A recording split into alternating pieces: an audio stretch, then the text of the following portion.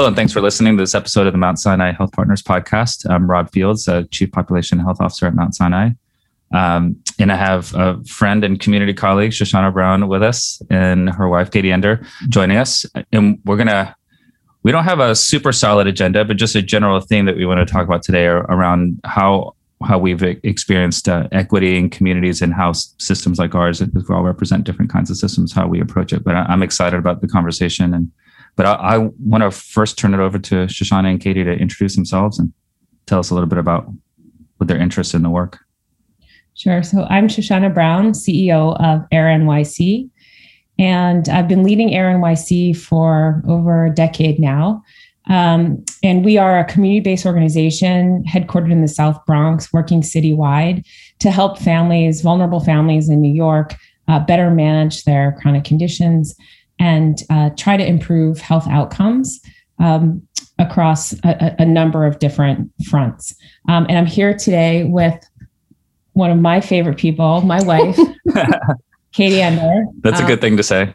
Go ahead, Katie. You introduce yourself. I'm Katie Ender. I'm a pediatric hematologist in New York City. I am at Columbia University Irving Medical Center, but we see patients also at Lincoln Hospital in the South Bronx and Harlem Hospital, in addition to Washington Heights.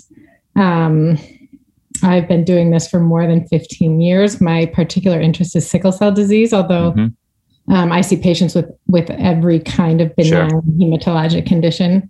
Some other interests of mine are ethics, bioethics, related to patient care and also clinical research, and teaching medical trainees at every level.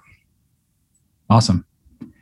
And I think we ended up on the conversation today out of maybe some initially discussions, Shoshana, you and I have been having about our work together and how we think about communities and equity in communities. And then when the three of us got together talking, and you had commented, maybe that's where we should start, about the book that Katie wants to write someday. And maybe that's a good place to start. Actually, Katie, you want to talk a little bit about the future book? Yes. Or you're giving away like future trademarks or something? Right. No, I think write it before I do. They if that person deserves to write it. What the book we're talking about, when I was a fellow in pediatric hematology and oncology, I saw that a lot of people would run marathons raising money for leukemia and lymphoma. Right. And it came to me when I was seeing a patient in the hospital once, a teenage patient, and he said, I feel like I'm running a marathon every day. And it occurred to me, nobody's running marathons for sickle cell disease. Right. And that might now be wrong. And there may be people who do sign up for marathons to raise money for a sickle cell foundation.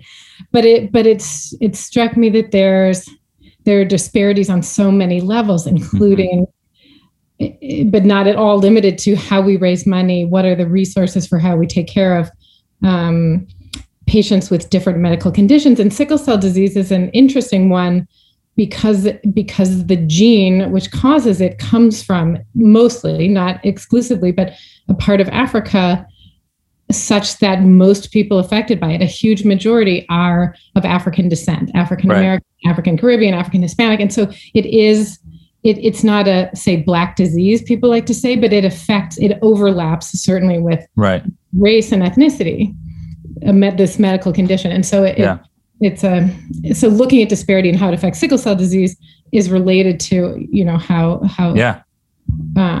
race and other, say, social drivers of health impact health, as well as how health impacts those social factors. Right. How do you see it affecting even building out of programs or departments? I imagine that plays into it too.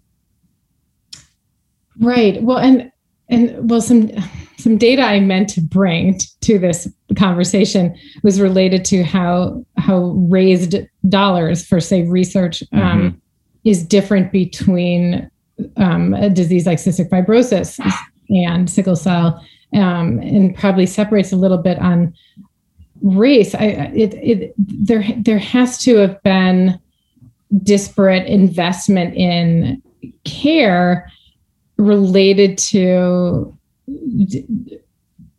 disparities in how different populations of patients are understood, I guess, by the institutions and the caregivers. It's also true that in all the institutions with which I'm currently affiliated, there's been great effort to do better, to take as good of care as every patient. Of course. What whatever the disease or where they come from. Right. Do patients talk about sickle cell from the lens of race and ethnicity openly like that? I mean, does that come from patients in the same way? As far as I know, no. And although years ago, a colleague of mine who's on the pain management team had a hypothesis that there's some secrecy around sickle cell disease because there's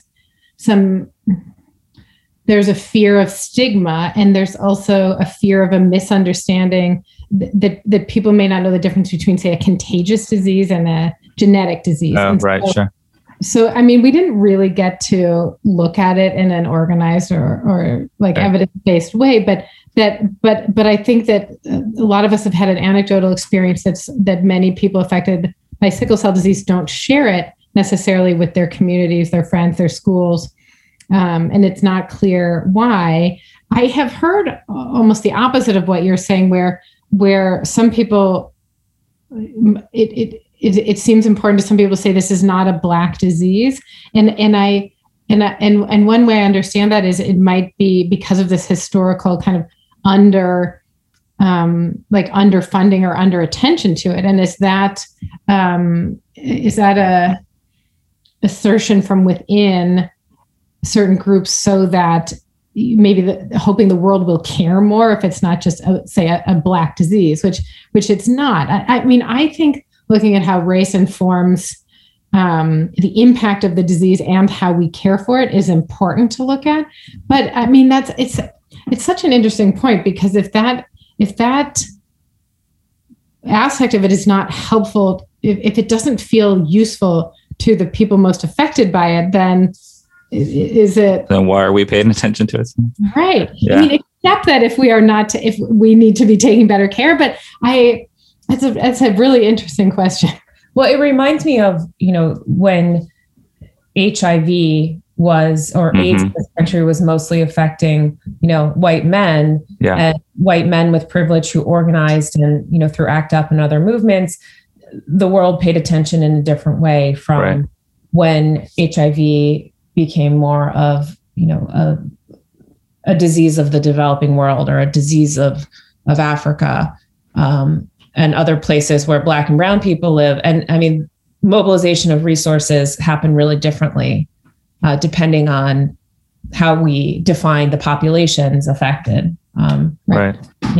Like it was good in Greenwich Village and not good in. Right. Yeah. Oh my gosh. Yeah. Uganda. No, absolutely.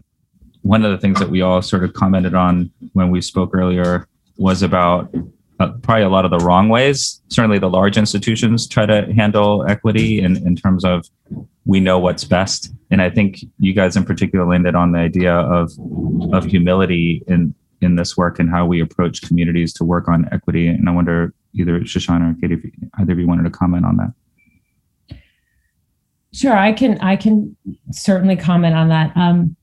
So my background is in public health and in business to a certain extent. And one of the things that has frustrated me with kind of general public health communications and prioritization, the way we design program, the way we think about education or health education, is that we can be very prescriptive.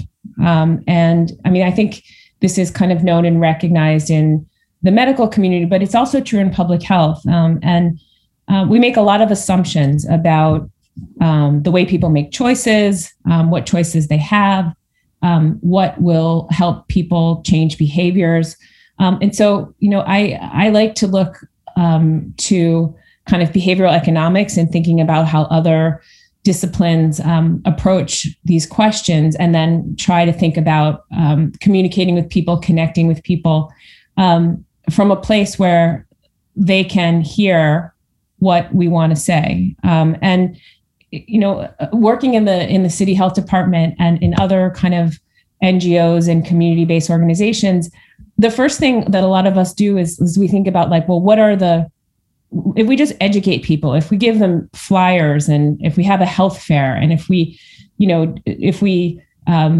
make a certain banner with a certain message, that, people will change. All they need is the information. Right. And that's not true, no matter what language or culture we're working in. I think that, when I worked in West Africa as a community health worker myself, one of the first things we learned was, don't rush to act. Don't move to action before you've really studied and listened and heard from the people you're ostensibly trying to help, from the intended beneficiaries of whatever your intervention is.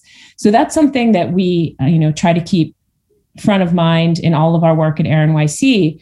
We say we meet people where they are, and now most people in healthcare say that as well. So it's rendered, somewhat meaningless. But, prior to COVID, when we were doing home visit, we were meeting people in their kitchens or in their apartments or the shelter where they lived, and like literally meeting people where they are. Literally meeting people where they are, and metaphysically as well as physically.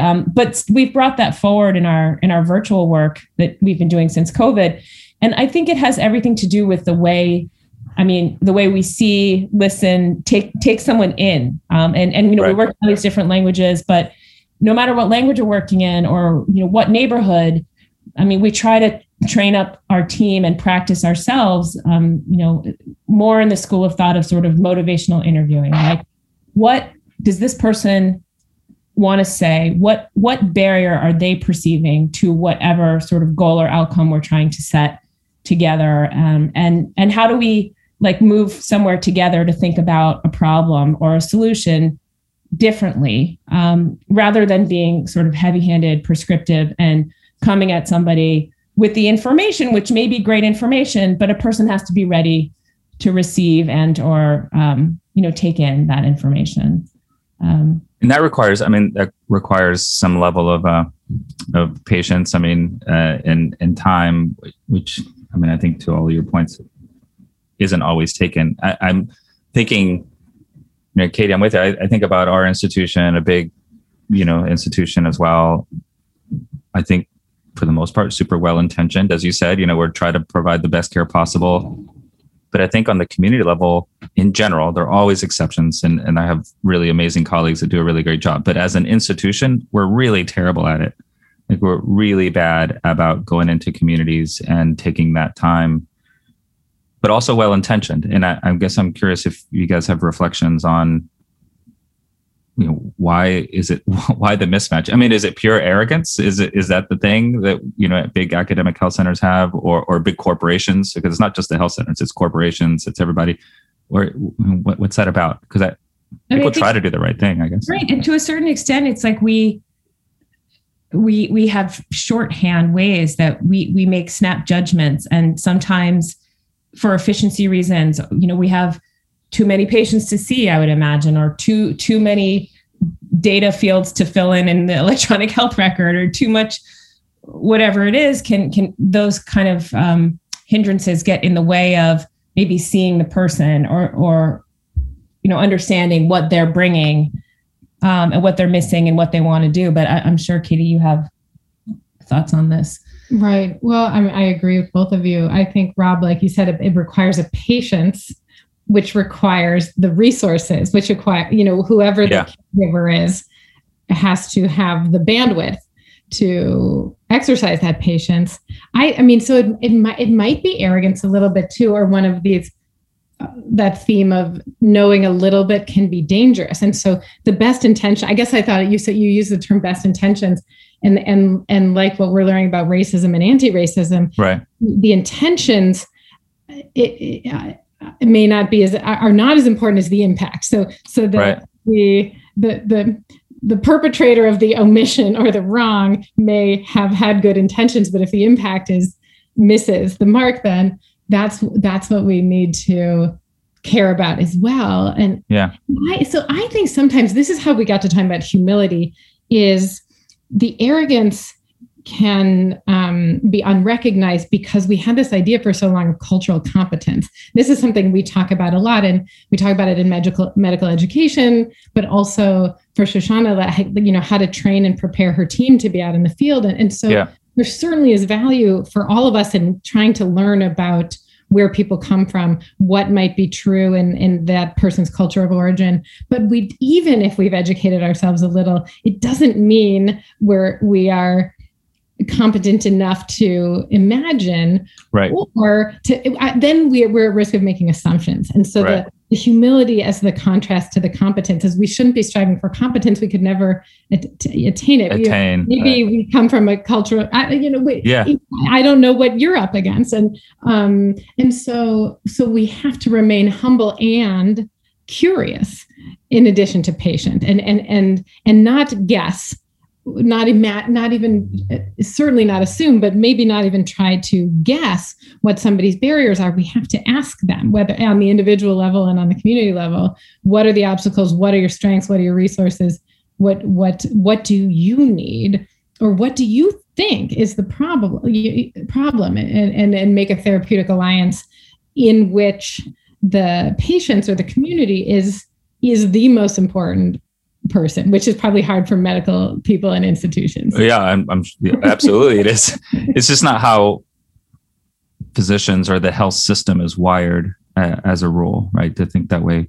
But I imagine you have to think that way, and you have to teach your students all of those elements that you just described, taking care of an illness that is so predominant in one race, so overwhelmingly. Right. It's hard to separate. You can almost like separate, even though it's probably not appropriate. You can separate, hypertension from race or diabetes from race in lots of ways because it affects so many different people. And because of that, maybe, I think there's probably a reasonable sense to your point at the beginning of the podcast that it gets a lot of research, dollars, it gets a lot of intervention. But in this situation, you're taking care of folks that are predominantly of one race. And because of that, I imagine the cultural competence piece, or at least education and using that same word, the humility to try to at least meet people where they are is even more important in that situation. And if that's true, how do you address that with your students and residents? Well, right. And also remembering that looking only at sickle cell disease and saying the vast majority of people affected come from distant or recent African descent, still there's great variability within. Right. And the experience of a person from the Dominican Republic in Washington Heights is different from a person straight from Burkina Faso in Harlem. And so with the students, I try to remind them all the time, be curious, ask, don't be afraid. It's not about being polite. It's not a social visit. We have to ask the questions. It's nothing's too nosy or too personal if it helps us learn something that will help us help this person. And so I try to, I encourage them, keep asking the question. Don't be afraid. If you make an assumption, you lose the opportunity to understand what might really be happening. And you've also spoken about, people with sickle cell are often in a lot of pain and have pain crises from what I've learned. And I think that's so fraught in terms of how you manage it. Right. And questions about that come up. Of course. And pain is our experience of pain is subjective, not describable, not measurable. Right. And there's an opioid crisis, which has made practitioners very cautious about prescribing medication that I think people still need. And so our patients may be suffering because we've become afraid to prescribe medication, right? Because there is misuse in a minority there. Yeah. And I'm racism surely informs how patients are treated in pain. And I think there's data. Oh, I'm sure there's, white children who have a broken leg receive medicine differently and more quickly than Black children with sickle cell. I wanted to get your take on how this lands for you. I've been also thinking about our strategy around value-based care and pop health. Obviously, that's my job. That's what I do. But from the equity lens, and I keep on thinking like I've said this phrase probably in meetings together, so I'm not really sure, but where I think if the moral argument had been enough, we would have done it already. That sort of concept. And I've actually said this in our leadership team meetings with our CEO and others as we're talking about this stuff. And so I've started to change my language actually about saying it's now strategically important, because it like the moral argument stuff ends up pushing it to like a community benefit. Like it's a nice to do, but it's not. If it's not strategically important, I just don't think it like captures corporate, like in the hearts of corporate culture. And this is not to, degrade and any big corporate executive anywhere or large institutions. It just there's a lot going on, and if it's not front of mind and strategically important, it just gets deprioritized because there's always some emergency somewhere to deal with. It's not a personal thing. And so I've been changing it. And so thinking about, for example, our racial and ethnic mix among our full risk Medicaid lives. Well, there's absolutely a racial and ethnic component to that in terms of the distribution of white, blacks, and Hispanics in particular as the largest groups among our payer mix. That's real. And so thinking that, all right, if we allow inequities and differential in outcomes to persist, we will not be successful in pop health. So therefore, we must like change our operations to promote equity and get to equal and like across the board better outcomes, right? In order to be successful in this. And I'm wondering how that lands for you guys. Is it sound? Because then the flip side is that then you get accused of doing it for the money, which that's fine. If it gets us to the right outcome, that's fine. I'll take that accusation. But I'm curious about your thoughts on that. If that seems like the wrong way to approach it, just from your perspectives. I mean, my personal kind of journey and viewpoint is that I also set myself up to be willing to be criticized that way. I mean, I went to business school, right. In part because I wanted to make the case that there's a business case for social justice, for social change, and whether or not I would have articulated way back then that value-based care is the market argument for that. That I didn't have that sort of crystal ball, but I think that if you think about community health workers or what ARENYC does, we are essentially like part of the solution for health for clinicians taking risk, and that's how our sort of partnership makes sense, right. Between ARENYC and say Mount Sinai Health Partners, because you won't be able to deliver a clinical outcome, a medical outcome, without addressing those social drivers. Right. So it legitimizes the business case for the work that community health workers are doing. And right.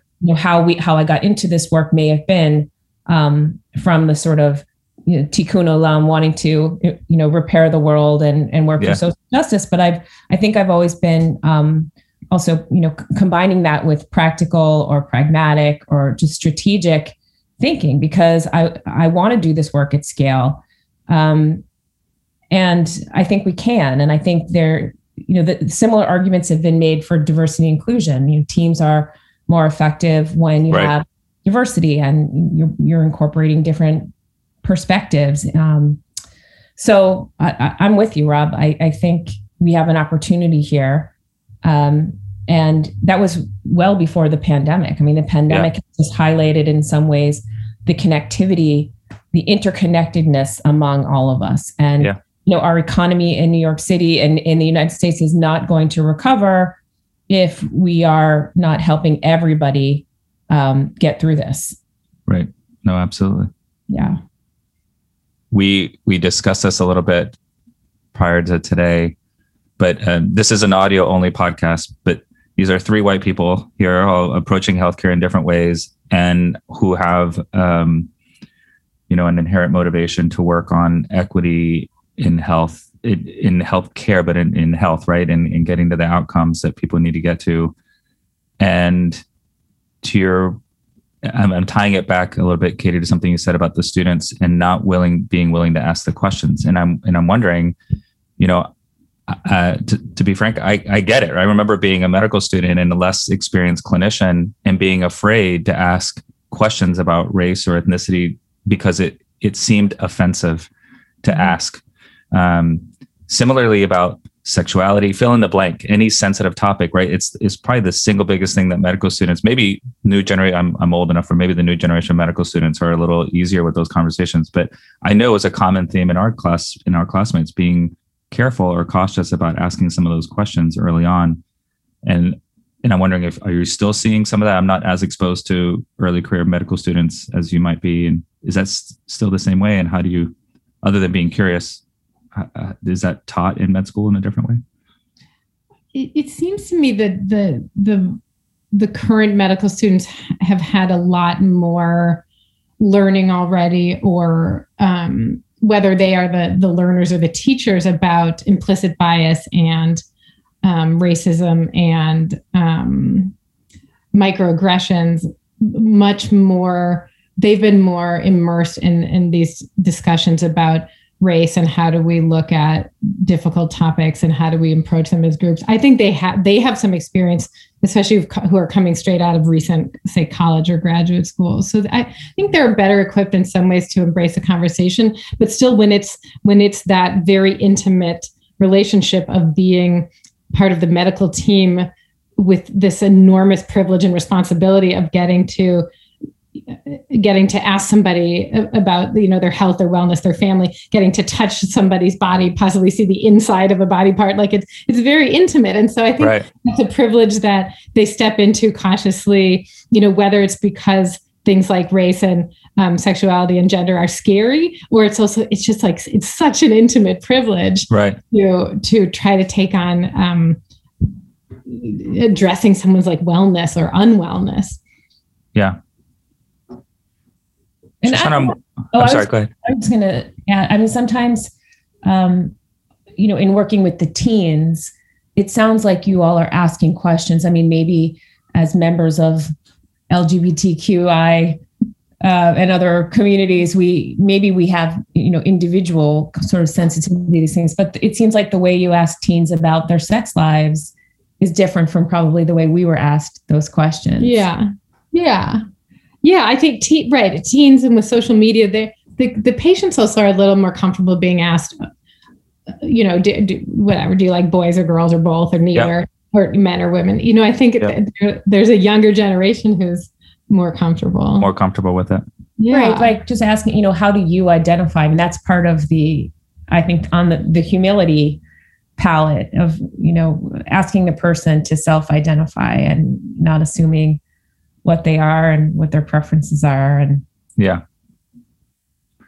I thinking about being trying to do this as a white man and trying to work on social determinants, all the stuff that Shoshana, you and I worked on these projects and other stuff that we're doing. One of the things I've learned a ton in the various conversations over the last year and a half or so about how to think about this. But I remember talking to Dr. Gary Butts. I don't know if you know him from Sinai. Yes.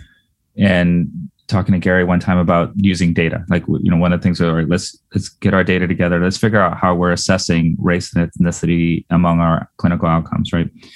And was starting to ask the question of him, like, is this right? Like, are we doing this correctly? Essentially, is what it was. And I remember his response, which was really powerful for me. It's like, Rob, I don't have any idea.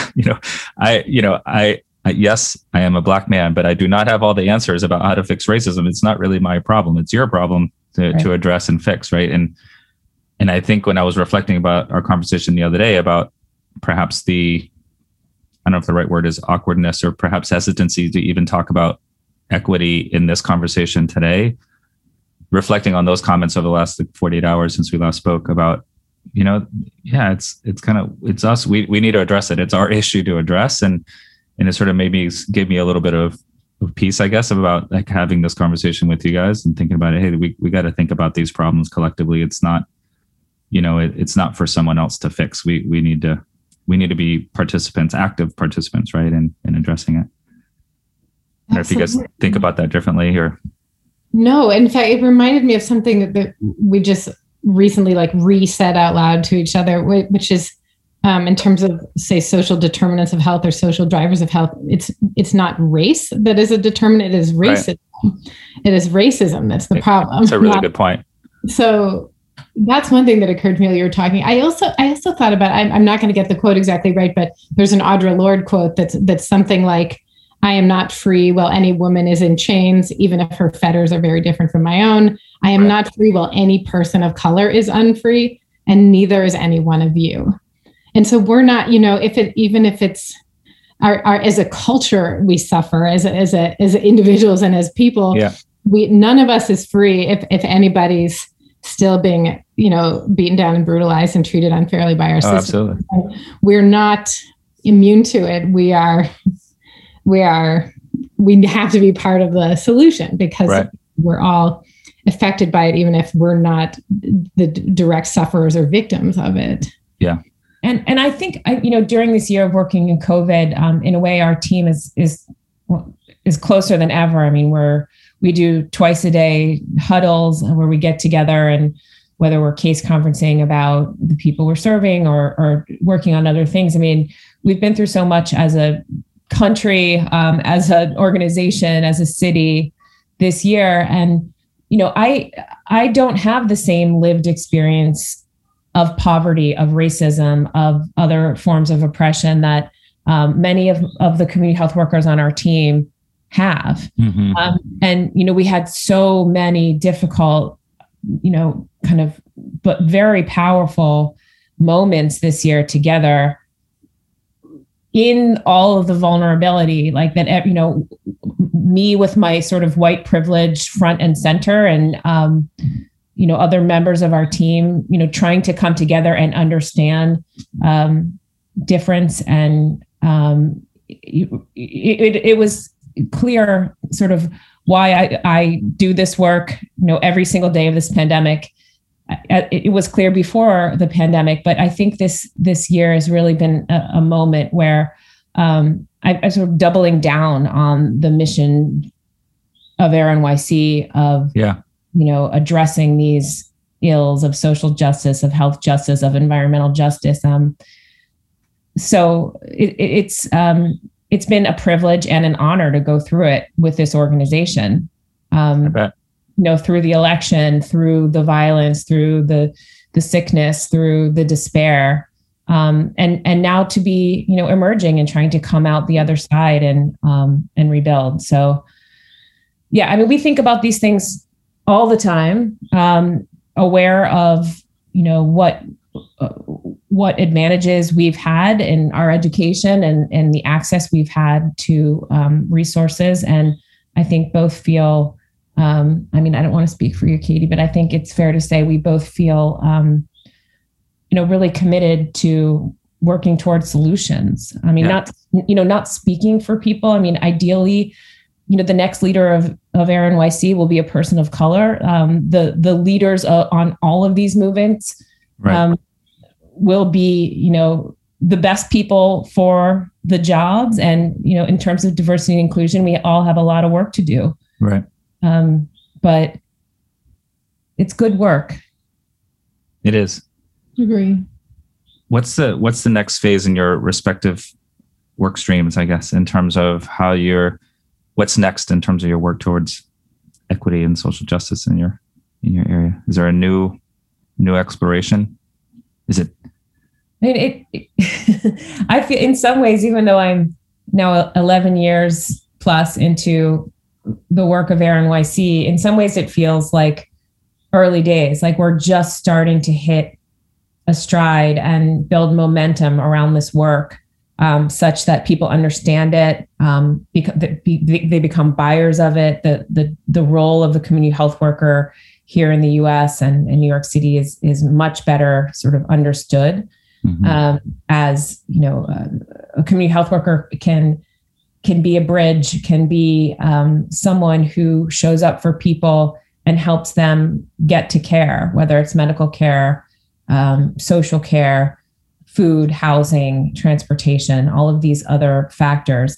And so, I guess cynically or sadly, it took a pandemic to get us here in some ways, or to accelerate the awareness of what we're trying to do. Right. A next step for me would be to really see this through to scale, so that, we can sort of get beyond working on a pilot here, a pilot there, to, build the evidence base and establish the proof points so that we can justify and show the ROI. I think I'd like to be able to do this work with appropriate resources of what it costs to do this work. I'd like to be able to create this career path for people from the communities we're trying to reach and help, so that being a community health worker or an analogous worker, a doula, it is something that people can aspire to, that they can feel good about, that they can, earn a living wage from.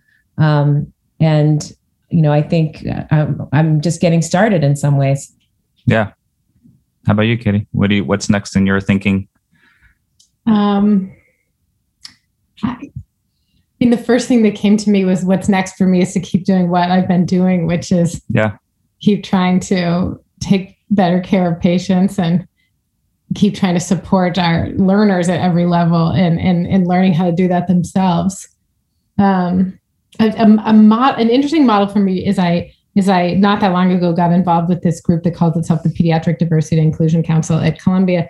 And it's a group led strongly by residents who, are doctors. Well, this, Rob, but for your listeners, they're no longer in medical school, but they're in their residency. So they're still trainees and they're not yet fellows. And so the strongest leaders of this organization are the residents, and they are teaching some of us in the faculty and as fellows who further along in their careers than they are, how to address take on some of these important issues within our own, say, Department of Pediatrics. And it's been super important for me to see that we need to keep learning from each other in all directions, from our different points of experience and across disciplines and across functions, and even kind of like in all directions, even related to our level of experience.